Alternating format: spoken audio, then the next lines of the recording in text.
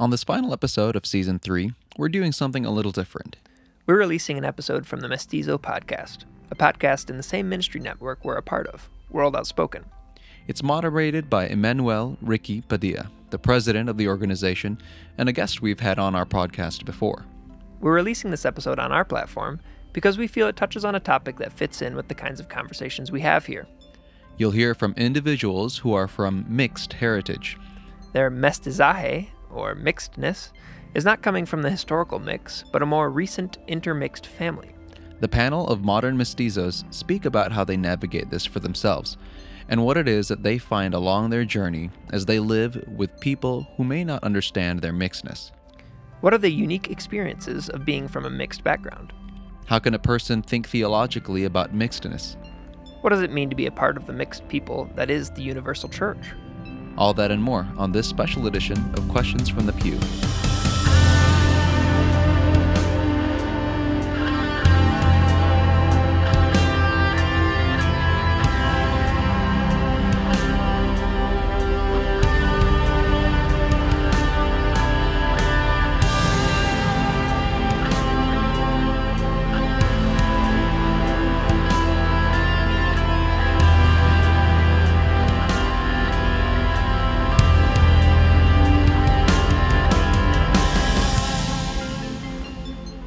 Familia, bienvenidos al primer episodio en vivo of the Mestizo podcast.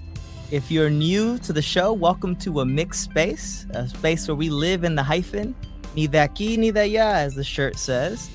We're excited to have you join us. In case you missed it, make sure that you go back and check out some of our episodes on your favorite podcast app. In particular, I'd love to recommend the episode with Dr. Willie Jennings, who joined us to talk about a church after whiteness, a vision of the church beyond whiteness. I'd also recommend that you check out some of our episodes, including Dra. Ariel Aquines talking about Afro-Latinidad, Sandra Maria Van Opstal talking about decolonizing multicultural church models. So let me recommend that you go back and look at those. I also want to greet and welcome some of our guests tonight, starting with first our brother Nathan Cartagena, who's assistant professor of philosophy at Wheaton College. He's also the biggest troublemaker we have here tonight. Nathan, welcome to the show. It's great to be with you all. Thank you. Thank you, brother. We're also joined by Special Projects Coordinator for InterVarsity's La Fe and co-author of the book Hermanas, Natalia Con Rivera. Hermana, welcome to the show. Super excited to be with you all. Thanks for the invitation. Thank you for joining us, sister.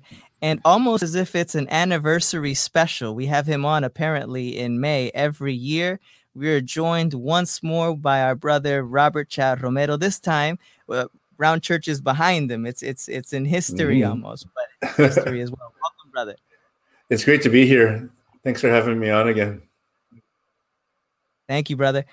And I'm excited about this special guest. I got a little confused when she joined. I didn't know if Elizabeth had found the Fountain of Youth or what happened here because they look so closely related. But we're joined by celebrated educator Evangelina Morales. Evangelina, welcome. Encantada. Thank you so much. Humbled to be here tonight. Hey, if you're online, tonight's a special night because you get the chance to write your questions right into the comments on Facebook. So feel free to pop those in there. We're going to be having a conversation and we're going to be going. But sometimes there are things that come up that you might want to say. You can also follow us on Instagram, Facebook, and Twitter at World Outspoken, as you see there on the banner. If you have questions after the show, maybe you're listening to this podcast on the podcast app and aren't live with us on Facebook, you can also submit those questions by calling 312-725-2995. That's 312-725-2995. Leave us a 30-second voicemail with your name, city, y pregunta, and we'll discuss it at the end of the season in our mailbag episode. Now, one last thing that I'll say before we get into it, into the actual content of the show. At the end of this episode, we're doing our book giveaway. Many of you submitted questions for the book giveaway, so stay tuned to the end because we have a copy of Daniel Rodriguez, A Future for the Latino Church, that we'll be giving away. All right, well, let's go ahead and get into it. The first question that I have is for all of us as a group. Now, I'm going to give a quick shout out to my fiance, Kelly Carnathan, because she inspired this question. I am marrying a sister from the South, ladies and gents. And what that means is I've had more Southern food. I've tried more Southern food than I've ever tried in my life. And that brought up this question. So we'll start with Hermano Cartagena.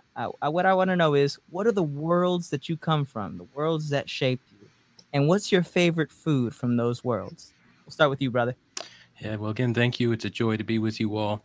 My mom's family is from the U.S. South, which means I have a special place in my heart for apple pie and a special place in my heart for homemade baked mac and cheese. It's fantastic.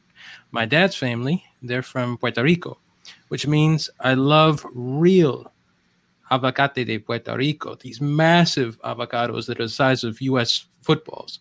And it means I also am desperate every time I go back to La Isla to go to the panaderia and get some real Puerto Rican bread, because I don't know what they do, y'all, but that bread is something to behold. Wow. Whoa, que bueno. It's so good.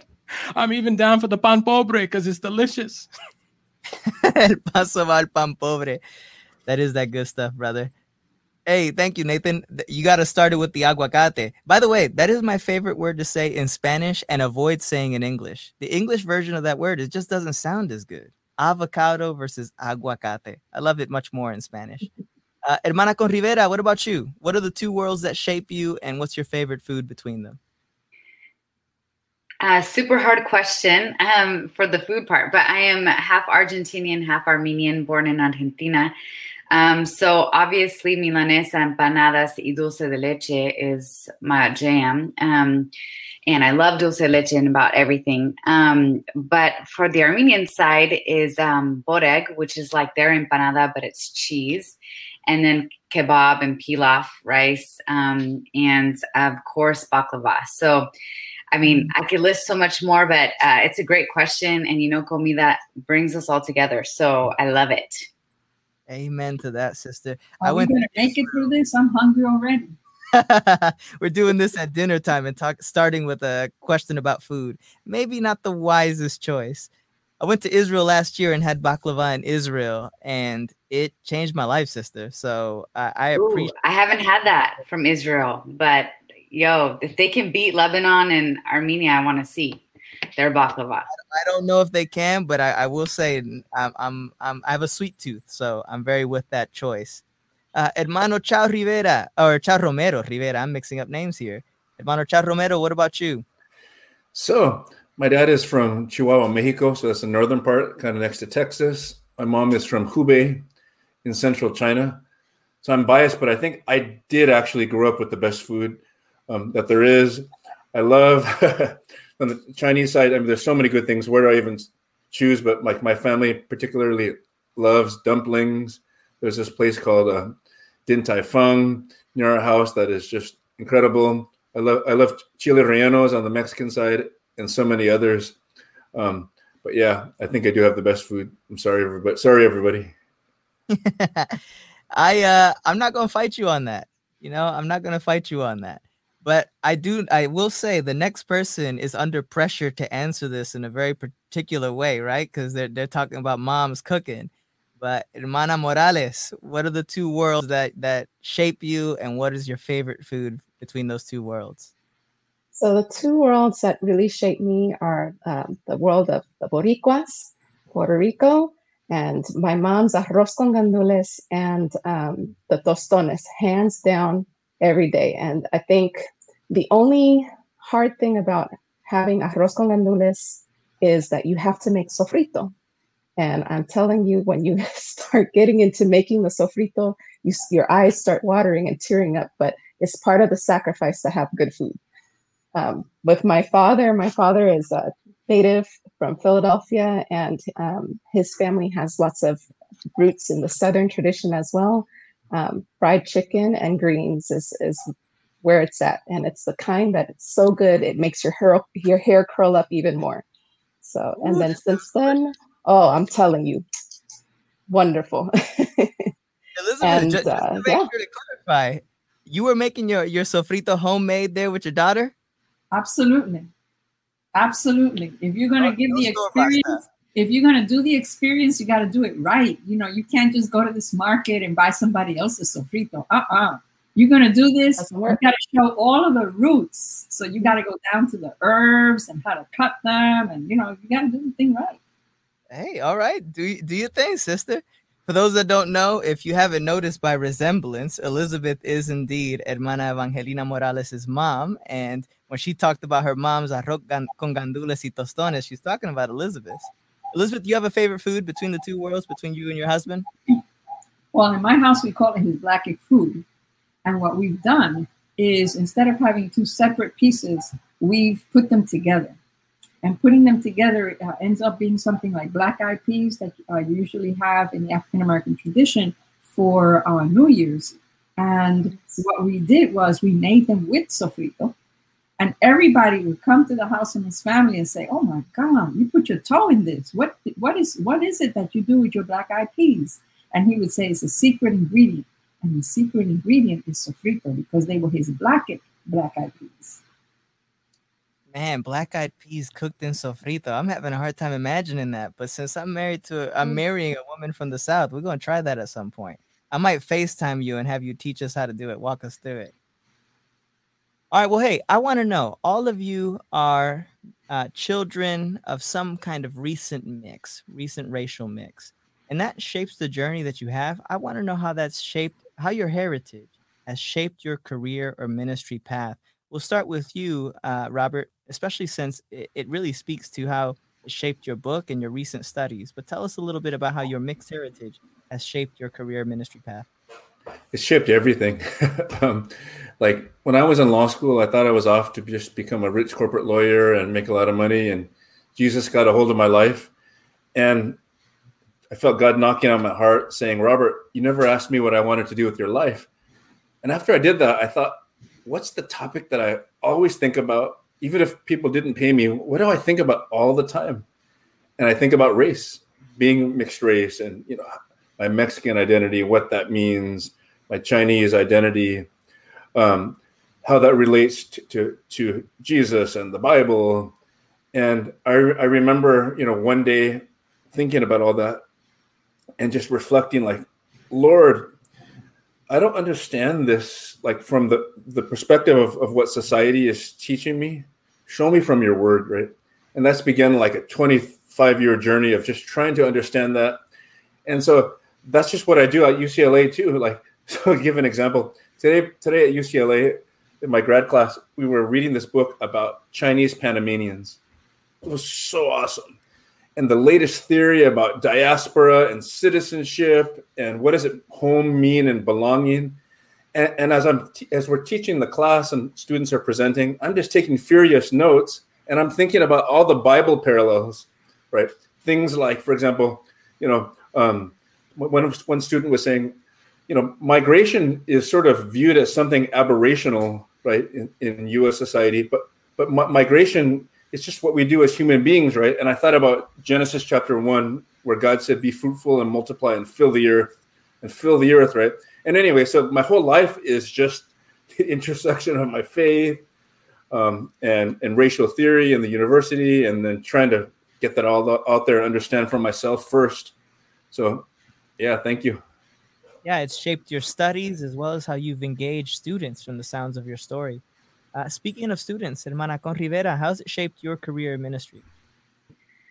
Yeah, I think in most ways I agree with Dr. Romero. Like I was transformed by my college experience with InterVarsity Christian Fellowship, and that's when I realized that Jesus wasn't blue-eyed or pale-skinned, and growing up in a mostly white churches, like you just sort of get that. And having been exposed to ethnic journeys in college and being invited to take those steps that take years of investigating who you are and why God made you the way that you are made. And I think the biggest thing for me is I'm called to be a peacemaker. I'm called to be a bridge builder, and I'm called to be a reconciler to different groups. And so being mixed,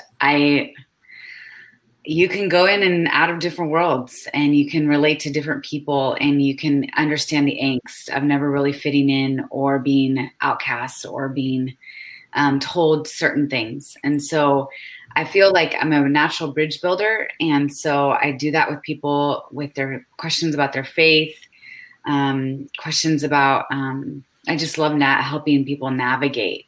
And so that's what I think people of mixed backgrounds are total, like they live in between multiple worlds and they never really feel 100% comfortable, but then they feel 100% comfortable in multiple worlds. And so it's just it's amazing to see how God makes us this way, and then it helps other people. So yeah, that's my answer. Yeah, it helps us be bridge people. Yeah. Old worlds together, right? Like the link that ties them together. I really appreciate that answer, sister. Hermano Cartagena, what about you? How has your mixedness shaped the way that you do ministry? So I want to go back a little ways in my history. I vividly remember being in the 6th grade, and I've actually written about this for World Outspoken. And I was in my first ever English honors class. And during the first week of this class, I'm sitting in the front right next to the teacher's podium. And at that point, I didn't realize that this had to do with racial surveillance, but I unfortunately was soon to learn that lesson. And as my 6th grade English honors teacher begins writing on the board, I'm furiously taking notes because I want to do as well as I can. And she calls me out and claims that I'm not paying attention when I was taking notes. And she ends up charging through a course of a conversation that the only reason I was in that class was for racial diversity numbers. And I share this in part because it was devastating.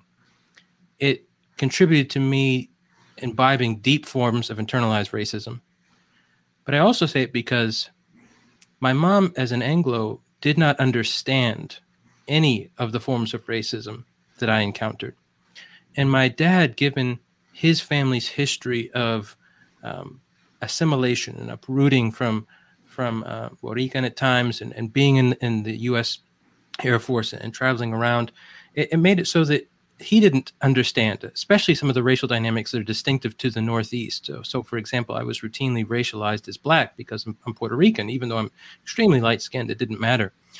And so I spent much of my life trying to figure out what is going on. Why am I being racialized in different ways? Why is there so much disdain from some of my teachers towards Puerto Ricans? Why am I seen as a criminal, as lawless? Why am I seen as somebody that's probably hypersexually promiscuous, et cetera, et cetera? And it ends up that it's not really until I start my master's program at Texas A&M University when I meet Dr. Tommy J. Curry, who's now the professor of the very first ever Black Male Studies Institute at Edinburgh in Scotland.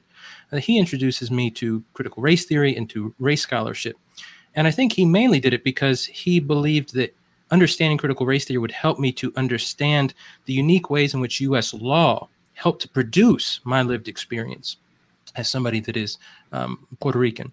And so the more I studied that scholarship, the more I found that the research I was doing was the me-search. It was me pouring through archives, pouring through law review articles, pouring through some of the literatures that Hermano Joe Romero is talking about when he's talking about the race theory, to understand myself and understand in particular how it is that the Lord was going to redeem forms of familial trauma on both sides, forms of imbibing Anglo-Saxon white supremacy on both sides.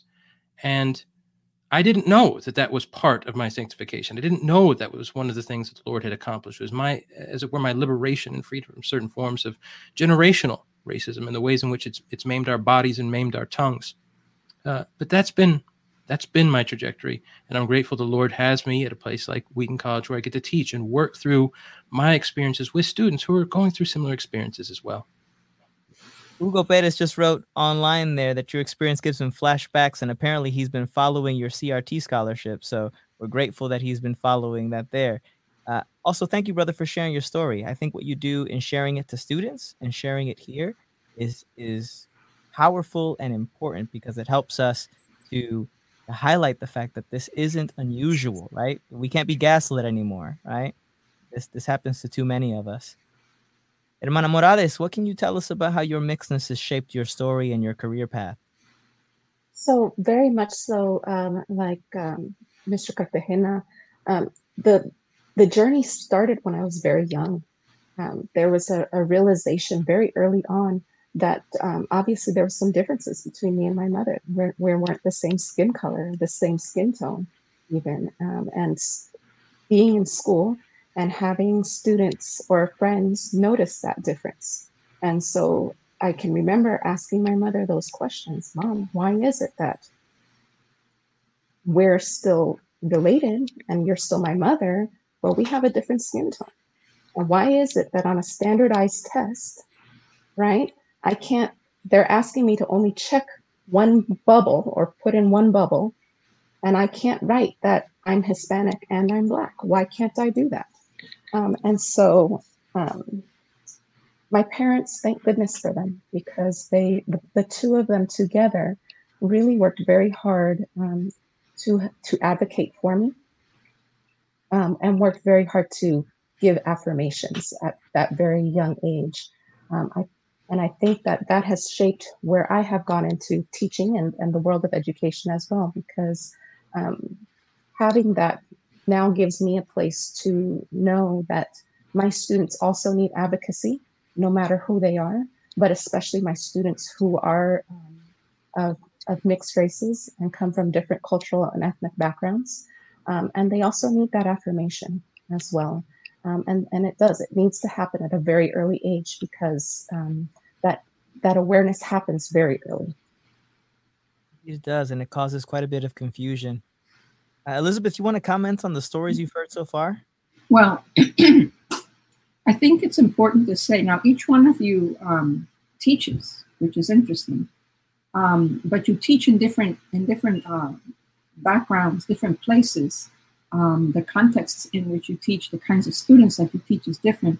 And Evangelina in particular, you teach children, which is different than teaching college-age students who can do abstract thinking, and you can read a book on critical race theory with them and, help them to get it and that sort of thing. But you're teaching children, and they're not able to do abstract thinking yet, right? So it'd be interesting for each one of you to say how your journey helps to create spaces of empowerment for your children. You talked about affirmation. We've talked about the kinds of things that we share with students, what we have them to read and do the analysis and so forth. But from your particular context, how do you make these spaces of empowerment? Nathan, I'm going to add that to the question I was already going to ask you, because you've talked about this publicly, about your own relationship with your father and about your relationship con tu hija. As it relates to the Spanish language, you've spoken about there being a loss. So why are you working to recapture that part of yourself now? And how has that changed the dynamics of your family? To quote Elizabeth, how's that shaped the way that you've done your relationships with your father as well as with your own daughter? It's a great question. I think it's important to stress that I have visited Puerto Rico, but I've never lived there for any sustained period of time.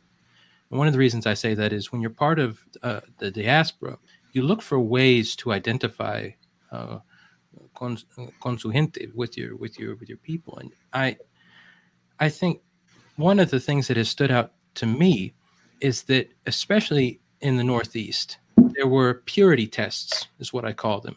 So people wanted to know if you were a legit person that was from Puerto Rico, or if you were a gringo, a gringa. Are you one that's just so anglicized we shouldn't bother with you? You're kind of white trash. Some people would even say.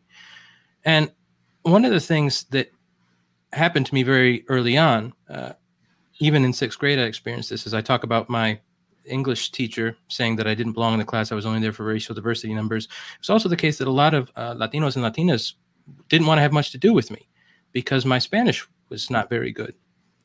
And I ended up operating for a long time in what I will call a hyper-individual frame, where I thought that my abilities to speak or not speak a language were all up to me. And it took me a long time to realize, no, nobody just gets to choose whatever their first language is going to be. And whether or not, for example, when you're very young, you're learning multiple languages. That's something that goes on with your parents. And that led me to think long and hard about some of the reasons why on my dad's side of the family, there was both at times a failure to pass on Spanish, but there was also two other things. There was a fear of speaking Spanish. So there are times when I'm with my abuelo and my abuela, and rather than saying our names are Jorge and Marta, they'll say our names are George and Martha. I remember hearing this going, but that's not really your name. This is weird. I also remember times where my family, they'd be in public settings, and even though just as we were getting out the car, they'd been speaking Spanish in the car, poof, switched into English. And I came to realize that some of this has to do with survival tactics. Some of this has to do with trying to avoid certain modes of surveillance. And it has to do, therefore, with generational pains, generational traumas, generational issues of forced assimilation. And that led me to realize that if it took communal pressures and it took generations, as it were, to lose some of the Spanish, it was going to take a communal effort and generations to retrieve it. And I want to stress the retrieval because this was something that should have been handed down, but it wasn't for various reasons. It wasn't. And this is important for me, too, because, again, it helps me move outside of a hyper-individualistic frame where I'm saying it's all up to me or not. And so to get to something that's very important, I remember talking with mi esposa about this. And though she didn't grow up speaking Spanish, one of the ways that she helped me to feel loved and to feel seen was to say, I will learn Spanish. We will teach our daughter Spanish. And we might have to go slowly, and we're going slowly. But this is one of the things we want to do because it's a family. The Cartagenas want to retrieve Spanish, and then we want to pass it down. I think I should add one last thing to this, and that is part of my experience as one that both had family from the South and family from Puerto Rico, is I've been able to experience how hard it is for people that don't have what are supposed to be the normal accents for a particular area to feel at home and to feel okay talking to other people who they have a hard time hearing and understanding. And I think some of the most beautiful work I was able to do, quite bluntly, came when I would serve as a sort of translator from my mama to my abuela, or from abuela to my mama. And in that moment, as we've talked about being a bridge, I saw the ways in which, quite bluntly, me and my siblings were manifestations of the kingdom. We're manifestations of what it means to have peoples coming together, forming deep bonds of unity, and trying to live out life together. Yes, we failed in all sorts of ways, but there were plenty of times where it was beautiful. Praise God, brother. You gonna make me cry here. I'm not gonna make it through the episode. Thanks for sharing that. Evangelina and Robert, we'll start maybe with you, Evangelina, and then go to Robert on this. How have you resisted those social pressures to choose one of your two worlds and reject another? You talked about it earlier, Hermana. You mentioned how, hey, I don't want to check just one box. I'm part of two. How have you resisted those social pressures to choose one world and reject another? So that standardized test, I'm telling you, that'll get you every time. And when I was first starting to take those standardized tests in grade school, they had in parentheses only check one. And so I didn't check one, I checked both. And then I would write in on the test, even though they told you not to, what it was, what my identity was, because that was important. I needed to affirm that for myself. So that was one of the things that I did. Another thing I learned early on to do was to make friends with everybody on the playground and learn about every single person on the playground. It wasn't just about having one set of friends. And so like Nathan Cartagena was just talking about, he was talking about being a translator, but when you live at the crossroads that way, right? You're not just a bridge, you're really truly an ambassador, right? So you serve as translator, you serve as liaison, you serve as peacekeeper in many different situations and with many different kinds of people, not just people within your own ethnic race, but really and truly with everybody that you come in contact with. And while it can be a struggle to have to always be explaining yourself, like he said, it's also very beautiful because you get a chance then for others to hear that story and to come together around that story. And there's a reconciliation process that happens. What does Paul tell us? That we should be ambassadors of reconciliation. What you're pointing out, sister, is that as mixed race people, you have an opportunity to do that in unique ways in a racialized world. It's beautiful, and I think it's very important to be reminded that this gives echoes to the gospel. It bears witness to the gospel's work in our lives. Hermano Chad Romero, what about you? Yeah, like as the old guy, official old guy on the podcast, like have like a unique journey. So I went to school like as like in a kindergarten, like in the mid 1970s, and people might not realize it, but like in LA and in most of the United States, schools were not desegregated until like 1970. So I live very much in the hangover of segregation, even though I'm not that old. And there was this extreme pressure to somehow fit into whiteness, And so I remember like the first day in kindergarten or first grade, someone went up to me and said, okay, here's a refrigerator, open it up. There's a Coke, drink it. And then they said, me Chinese, me play joke, me do pee-pee in your Coke. And I remember like as a little 6-year-old being like, dang, I don't want to be Chinese, right? And other things like that, right? And the pressure was like to fit into whiteness, right? And ironically, my Mexican side from Chihuahua, northern Mexico, gave me the closest access to whiteness. And so I really leaned into the Mexican side for those reasons for like the first 20 years of my life, really. I mean, there's other stories, but and then when I went into law school and Jesus got a hold of my life, then I finally began to explore my Chinese side and really like going to a Chinese church and that kind of thing.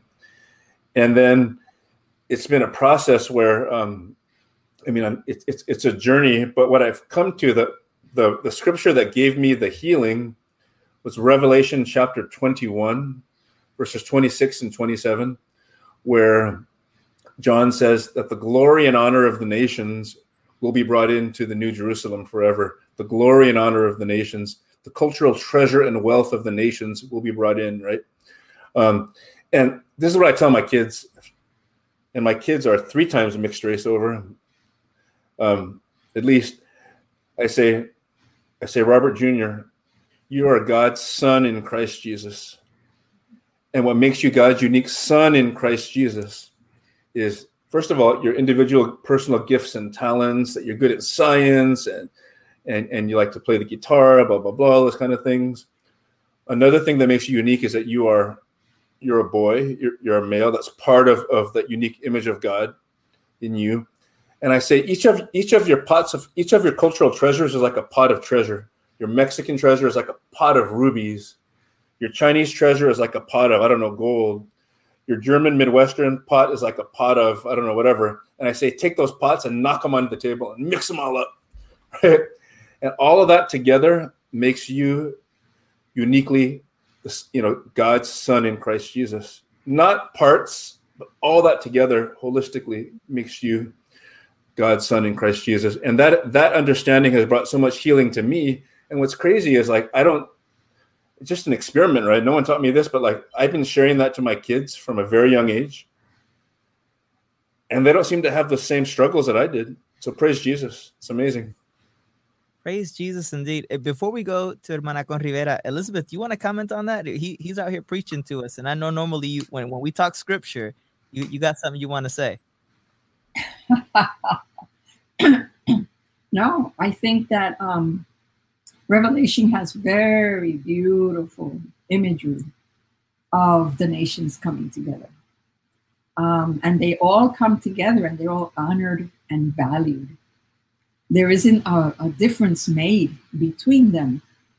We recognize each and every one of them and the gifts that they all have to bring. And that is a richness. That's an image that we all need to keep in mind, because we need to rehearse that here.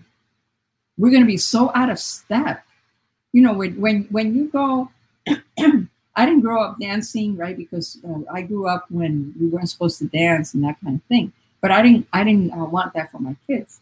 But when you are going to a dance, you practice, you know, the dance that you know that everybody's doing and, you know, what's hot and all of that. And you practice that because you don't want to be out of step when you hit that dance.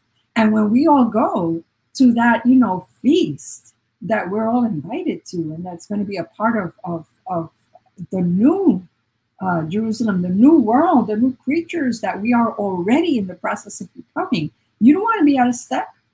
So absolutely, we need to keep that imagery in mind. And the more that we help people to understand that we're not complete without each other.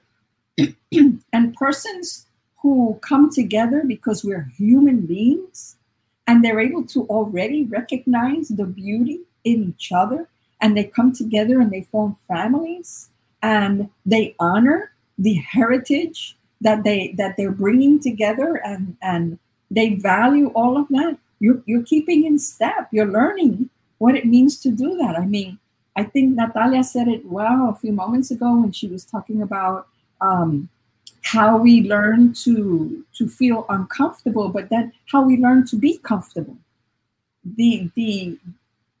I want to challenge the word uncomfortable, because I think that we learn from the majority culture that you're supposed to be comfortable and what comfortable is supposed to be.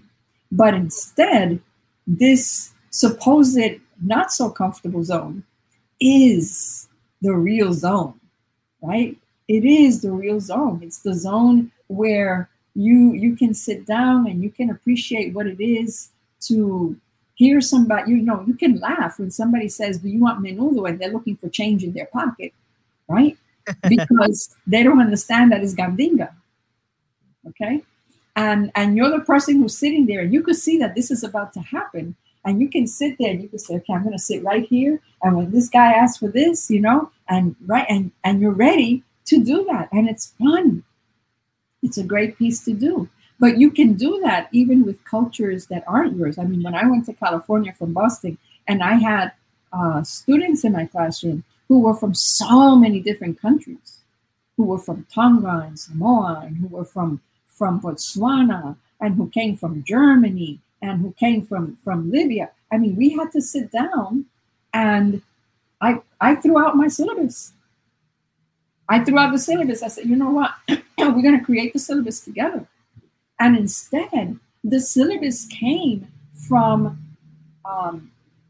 sharing our journeys, who we were. And everybody had to create the syllabus. They had to bring things for us to read together, things that would help to define. And we used each other's languages to talk about the things we wanted to talk about. There are words that you cannot translate into English. It's just, right? So instead, we would use the word from that particular language, and we had a glossary of words that we would borrow from one another. And I remember, you know, that we would all sit there and very comfortably use this Tongan word named Potongia to deal with a particular level of power. You know, coming from the context of village and so on and so forth. And so we used that word, and everybody was like, wow, you know, this is like, we were just borrowing from each other that richness. Amen. And that's what it's about. We miss out so much on that richness. And I wanted to say to my brother Nathan, you got to check out this song. It's a song that comes from a poet. And it's a song that talks about, even if I were born on the moon, I would still be Puerto Rican. Have you read that one? No, hermana, no. Check that one out. You have Boricua and 5 song recommendations. And Roy Brown took the poet who wrote it. The original poem is by Juan Antonio Corretger, who's a Puerto Rican singer and songwriter. But Roy Brown popularized it and adopted it to song as his response as a mixed race person to someone who said to him that he wasn't really Puerto Rican because he hadn't been born on the island. And he then created this song. And that's a song that I used to speak to my son, who came to me, and it was harder for him to pick up, you know, Spanish, because he He didn't start speaking till he was 4 because he was creating his own language. Okay, a philologist had to tell me, your kid's not retarded, your kid is not deaf. You know, your kid is creating his own language because you have a language and your husband has a language, and he's created this whole grammar system and everything else. Okay, so you know that's how he dealt with bilingualism in his head. He's being a really interesting person, and the only one who really understands him is his sister. Evangelina was great with him. You know, it was like, hey, he's your brother, go deal with him. Because I knew that she would figure him out. She would decode him. But he once cried. Talk about the angst that Natalia was talking about. He was crying.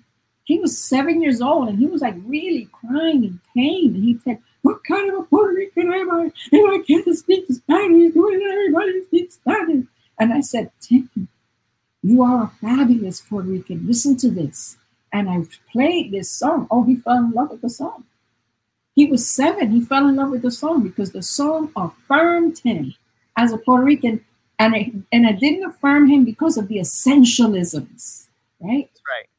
That's right. The proofs that you were talking about, Nathan. That's not what makes you, who you are. It's because it valued all of that mix, right? And I'm so sorry, Emmanuel. That's what you get when you ask a preacher to preach. Hey, you did well. You preached the whole sermon. I'm grateful.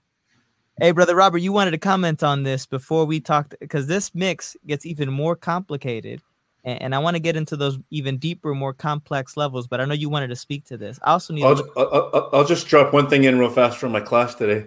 One of my students said, what if home is not a geographic place, but home is about relationships and commitment, common commitment to a higher cause, right? And that was, we're taught, we're conditioned that home is being fixed in one place, right? And sitting there for like 60 years and paying off the mortgage and all that kind of stuff. And that's okay. But in most of human history, that's not how we operate as human beings. We're constantly moving, right? And I just present that as a question too. What is home? What is home? What is home? What if home is the connections that we have and not the lands that we're from when we're exiled from them? What if it's the stories that we share with one another? That's very interesting. I'm going to be thinking about perspective. Yeah, it helps us with perspective indeed. Hermana Con Rivera, can I ask a question here? And I don't know the answer to this, but in terms of these kinds of stories and connections that we have, you said you're Armenian and that you're from Argentina. Now I'm second guessing myself. Was there religious diversity present in that heritage? Because, we all have a kind of mixed race background, but talk to us about some of the diversity in your background and how it might get more complicated. Actually, there isn't. I come from a Jewish grandfather who fled the Holocaust, and then I come from an Armenian grandfather who fled the genocide. Both chose Jesus in different ways. Both came, the Armenian one, the first country in the world, first government to claim Christianity is Armenian. And so I come from a huge legacy of Jesus lovers. And, Armenians were killed for not converting to Islam in 1915 and during the genocide. And my grandfather, his family never did, and he never did, and should have been killed 9 times over. Meaning he almost lost his life 9 times. No, that's a huge legacy of Christianity. And then the Jewish grandfather fleeing to Argentina after the Holocaust or during the Holocaust, he became a Christian through Russian Christian friends. And so growing up, knowing my family's background with Jesus made me have to figure it out for myself, but also I come from a rich heritage. And I think that that's really important, is to know your spiritual connection with Jesus from where it comes from and how it gets transferred from generation to generation, like Psalm 134 or Psalm 140. Psalm 145 says, is generation to generation claims your works. And so I came from that. And so I never left it. And it's really important to me. But something that I was going to also tie in is the empowerment that comes from scripture for mixed people is so important. I feel like that is like what helps just take down the angst and the nervousness of not being accepted. Oh, I'm not brown enough, right? In the Latino world, I'm a whiter Latina. I'm not brown enough. I'm not going to be accepted. That was my 20s, right? I don't speak Armenian. I'm not going to be accepted by the Armenians. And so like whether or not that happened, it's that knowing that I fit into scripture and knowing that God made me unique because he used all these mixed people, like in Acts 8 with Philip, who's mixed, and the Ethiopian eunuch, with mixed culture of Moses and Esther and all these people growing up. And so like people who've lived in the hyphen as our ancient mentors, helping us lead the way, empowering people to do that, to see themselves in the Bible is so healing for our mixed journey. And I say mixed journey because it's not one or the other. It's both or triple, or for our kids, quadruple or whatever. And so like that mixed journey has to be found in scripture to really bring healing and to bring strength and to bring identity and to bring like, heck yes, I'm this. And I'm so proud of it, and there was a point I remember in my life where I would only feel comfortable with other mixed people. And I was wondering if you all felt that, like there'd be moments where in college where it's like you go with the mixed group and I would be like, amen, because that's where I feel the most comfortable. And so it's like, it's so interesting how when we find ourselves with Jesus and our ethnicity, those two coming together, it's so rich with scriptures coming together. It's like, that's where I believe the healing truly is. It's so important to remember that, even us Latinos, Boricuas like myself, right, feel that sense of exile, that kind of diasporic exile to say, I don't belong in any of these worlds perfectly. I don't know what to do about that, right? I didn't speak Spanish the right way. I didn't eat the right foods. And so because of that, I might not have always been a part of that. So I'm not mixed race in the same way. And yet I feel that same sort of exile and tension. And to talk about being enfolded in the story of scripture, man, is that important for all of us to see. It's so important for all of us to see how we're enfolded into the story of scripture. Nathan, you wanted to speak more on that. Go ahead, brother. Yeah, one of the things that Hermana Con Rivera made me think about is how on both sides of my family, there's a long history of being committed to Christ and to Christ's bride. However, both sides of the family contain family members that are from very different Christian traditions. And one of the reasons I highlight this is because not only was I trying to navigate distinctively Puerto Rican aspects of culture, distinctively U.S. South aspects of culture, but even when I was with family members from any of those components, some of them are Catholic, some of them are Pentecostal, some of them are Presbyterian, some of them are Baptists, and some of them are non-denominational, et cetera, et cetera. And I remember initially I thought, my gosh, this is just so chaotic. I don't know who believes what and why. This is crazy. And I know that there were times where I was tempted to try to find the right Christianity, the folks that got every jot and tittle right. But one of the things that the Lord did that was so profound is make it so that I experienced the presence of the Spirit in all these different communions. And so it was another reminder. It was like, Cartagena, listen, the Spirit's at work in all sorts of racialized places, racialized peoples, different sorts of communities, and different denominations. And part of your rich heritage is seeing that Christ is loving and caring for people of all sorts of denominational backgrounds. And I think one of the reasons that's such a gift is because it, again, enhances my understanding of how the Lord is at work throughout the entire body of the church. It's yet another way of checking against a kind of purity logic. They would say, okay, if it's not, for example, the right race, the right culture, the right language, well, what's the right denomination? And my point is not to say that some denominations might not have certain things more accurately than others. That's not the point. It's instead to say, Christ forced me not only to get to a point where, as we were saying, I didn't try merely to integrate my different heritages. I was instead trying to hold the beauty of those heritages together, because I think the temptation is to drop one of them or to kick something to the curb rather than celebrate it. And the Lord was saying, and you also need to do that with these different ecclesiastical traditions. So part, again, of this long Christian history is that I get to see the Lord's faithfulness in so many different communions and so many different places. Brother, you made me think about the recent passing of René Padilla. I've had students reading some of his literature for the last few semesters here at Moody. I've had students reading some of his essays, his shorter essays. And I remind even Anglo students, even students born here in the States, right, that this brother wrote for the church, not for the church in Costa Rica, not for the church in Latin America. He wrote for the church. And this brother wrote so that the church could be blessed and the church could see the importance of la misión integral. That's for all of us. And I think that's what you're showing, that as we gather the diverse pieces together, we're reminded that as the church that we belong to one another in really profound ways, and that this writing can bless all of us. Hermana Evangelina, I have a question for you in light of that. I've been thinking about how you have gathered the traditions that you've been given from your mom. She just wrote a book called Atando Cabos, where she's tying things together. Speaking of tying traditions together, I'm wondering how you're expanding the traditions you've received, the traditions of your husband as well, if you can speak to that as well. Your husband is Mexican-American, I believe. Can you tell us more about how you're expanding those traditions, the traditions you've inherited within your own family? Sure. So I think the stories are important. It's the stories. That's where we expand, because stories unite all of us. Right? And there's so many different ways to tell stories.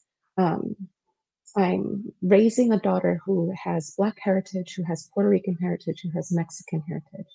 But I'm also raising this daughter in a world where she is also going to have to live in the hyphen as well. And I'm also teaching students and helping to raise those students as well. And students from all different places, and students who are mixed, and students who are not mixed. And again, it's the stories. That's where we expand. We share stories in the places that are the most common to us. So we share stories through our food, and we share stories through how we dance, and we share stories in our art, and in our poetry, and in our music. And that's where we get to really expand.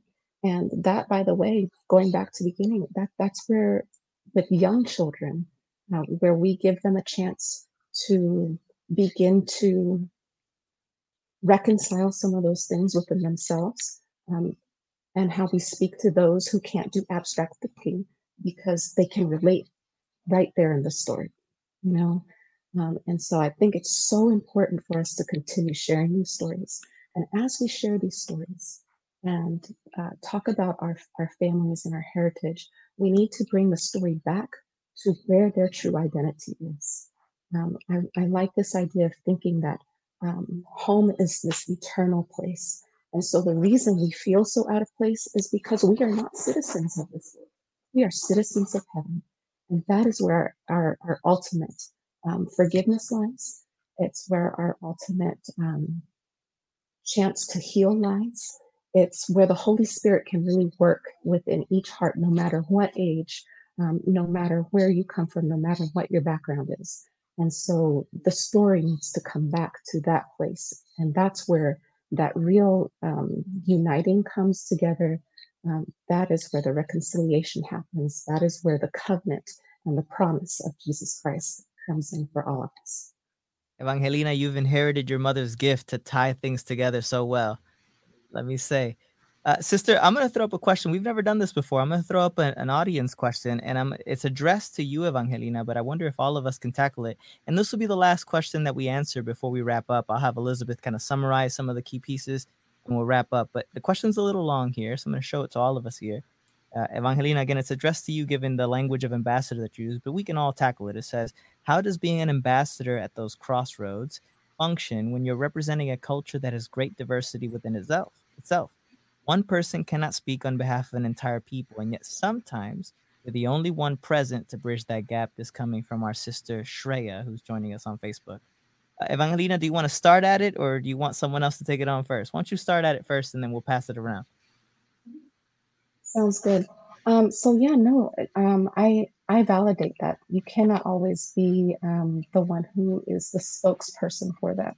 But what I love about being able to be in a classroom is that I'm able to create a space where all my students have a chance to speak to them and to create a space where everybody gets to view different things from a different lens.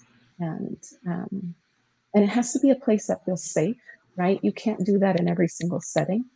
It needs to be a safe space where people can speak to them.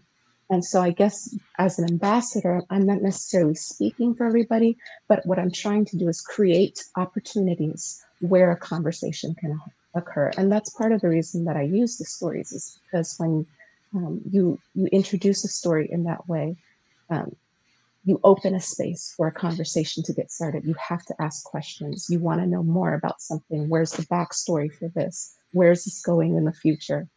And so again, it's about creating spaces and creating opportunities for people to be able to share. Thank you. Anyone else want to speak to that question? I'm happy to say a little bit. I like to think through the verb of amplification. So amplifying. How do I amplify the voices of the different people to which I belong? And one of the ways that this has come out is that I've had to listen carefully to the different forms of suffering that are part of my various heritages. And this, I think, is of the utmost importance, for Christ calls us to engage and participate in the sufferings of others.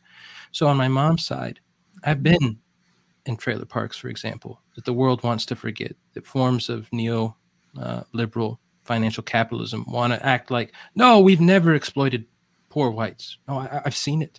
I've seen the extreme suffering, and I've seen that very few people care at all. And so I get particularly outraged when people like to use poor whites as just a way of dismissing any forms of racism, because I go, no, you haven't been with those people. You don't really love them. You're not entering into their suffering. You're not trying to promote their well-being. But I've also had to come to grips with the fact that my family from Puerto Rico has been colonized and exploited as long as I have been alive, and many, many decades before that.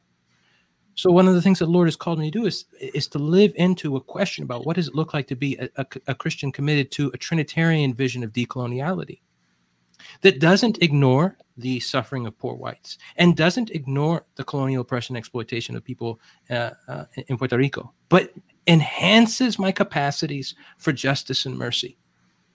As I amplify the voices and the stories as we're sharing about their sufferings and say, these are the ways in which they deserve forms of justice and remediation.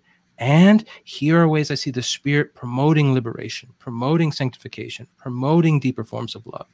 So my call is not to stand in for Mama or stand in for Abuela, but instead to speak to and amplify, as it were, the experiences that they have entrusted to me. That's good, brother. Robert, as we say, speak to the stories that have been entrusted to us, I think of you and your new project that you started with Urban Strategies. Can you tell us about how you're recording histories and what we can know about that? Yeah, the project is, thank you, Nuestra Herencia, like our heritage. If you go to nuestraherencia.com, I think, so I'm partnering with Urban Strategies to try to record these forgotten stories of our abuelos, our tios, our tias, historical figures, right?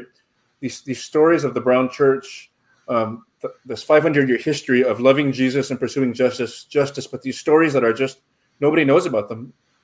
Even many of us Latinos and Latinas, there's so many stories, so we're trying to record that. So hope that you can, jump on the website and nominate your own hero, someone that's made a big impact in your life, so that we can all learn about them and draw closer to God through it. Thank you, brother. Thank you for telling us about that project. Hey, we got one last thing to do, but let's do some closing remarks, and then we'll do our book giveaway and sign off for the end of the show. Elizabeth, you got anything that you want to say to kind of tie this story together that we've been crafting as a group? I want to put out some of the key words that our different speakers have used tonight, which are important, and that is the word ambassador, bridge, the importance of scripture, the importance of story, how it is that the arts are a language that can speak to these issues beyond just the abstract. That's an important piece for us. How we are facilitators of spaces for people to have an opportunity for a conversation to get started. We amplify voices there. We talked about affirmation. advocacy. We're adults, and we're talking now as adults, but as children, we need advocates, and we need to be able to help to create advocates as well in our work. And I want to bring us back, since scripture was so important, to the image that Robert brought to us from Revelation, where it's a place for us to rehearse the validation and the celebration of the diversities, which for me is the amplification of the love of Christ.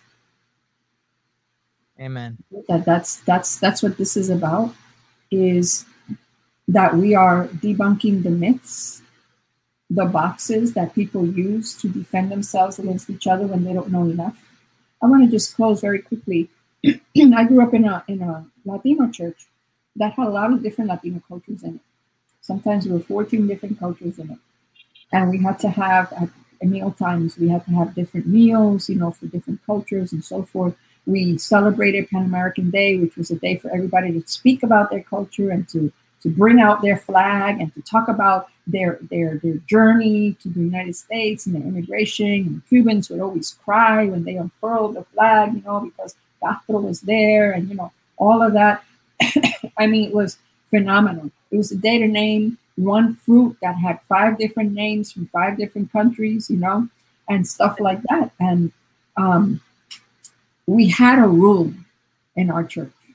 And the rule was that when you got ready to jump at somebody because, you didn't know, you would say, dime más. You would stop yourself like, right? And you would say, dime más.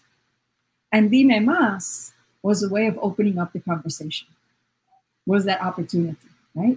So when we had a new guy that came to the church and he went over and, he was having breakfast and he didn't know that we had, different meals come out of the little chute there. And he had this meal and he didn't know what it was. And he's looking at it and somebody else comes with pancakes, which of course he knows what pancakes are. He goes, well, where did you get that? And he says, allí, but you have to wait for it. And he goes, ¿Y qué hago yo con esta comida de gato? Right? And the guy, everybody at the table looked at him and said, ooh, no, right? Like everybody affirmed the fact that it's a church where we don't do that here. We don't do that here, right? You can't call this comida de gato. And so everybody, goes, no, hermano. And he had this Peruvian brother who sat next to him. He goes, let me tell you what this is, because it's Peruvian food. He goes, this is this, this is this, this is this, this is this. And everybody goes, dime más, right? And so we want to create spaces of dime más. Tell me more. What a great discipline for all of us to have. Speaking of dime más, some of us wanted to know more about Daniel Rodriguez and his book, A Future for the Latino Church. We had this brother on for the 2nd episode of the season. Reichert, if you go ahead and throw up that giveaway here in a moment. We asked you to submit questions, and I'm going to continue to ask you to submit questions. Perhaps you're going to be thinking about this episode and wondering about what you have heard and wondering about some further topics of exploration. You can submit those questions using the link in our show notes once you get the episode on the podcast app. You can also call us at 312-329 or 312-725-2995, 312-725-2995, and leave us a voicemail with your questions. Thank you to our guests who have joined us tonight for sharing your stories, for sharing honestly. It was a privilege to be a part of this conversation tonight. So thank you so much for joining us. Well, listeners, thanks for joining us on this special edition of Questions from the Pew. As a reminder, we would like to release a bonus question and response or Q&R episode. So send us your questions via email, text, voice message regarding any questions you have about topics we've covered already, or questions you might have about topics you feel kind of touch on the kinds of topics that we talk about on the podcast. If you'd like to support us financially, you can do so on Patreon. You can find us at www.patreon.com/questionsfromthepew. If you can't support us financially, please give us a good rating or review on iTunes or whatever platform you're listening on, and that will help others find our podcast. Also, please comment and ask questions. Leave us a short voice message or text message at 312 725-2995. This has been Questions from the Pew, a podcast in the World Outspoken Network. To learn more about World Outspoken and its mission to prepare the Mestizo Church for cultural change, visit www.worldoutspoken.com. For Questions from the Pew, I'm Reichert Zalameda. I'm Lucas Manning. We'll see you next time.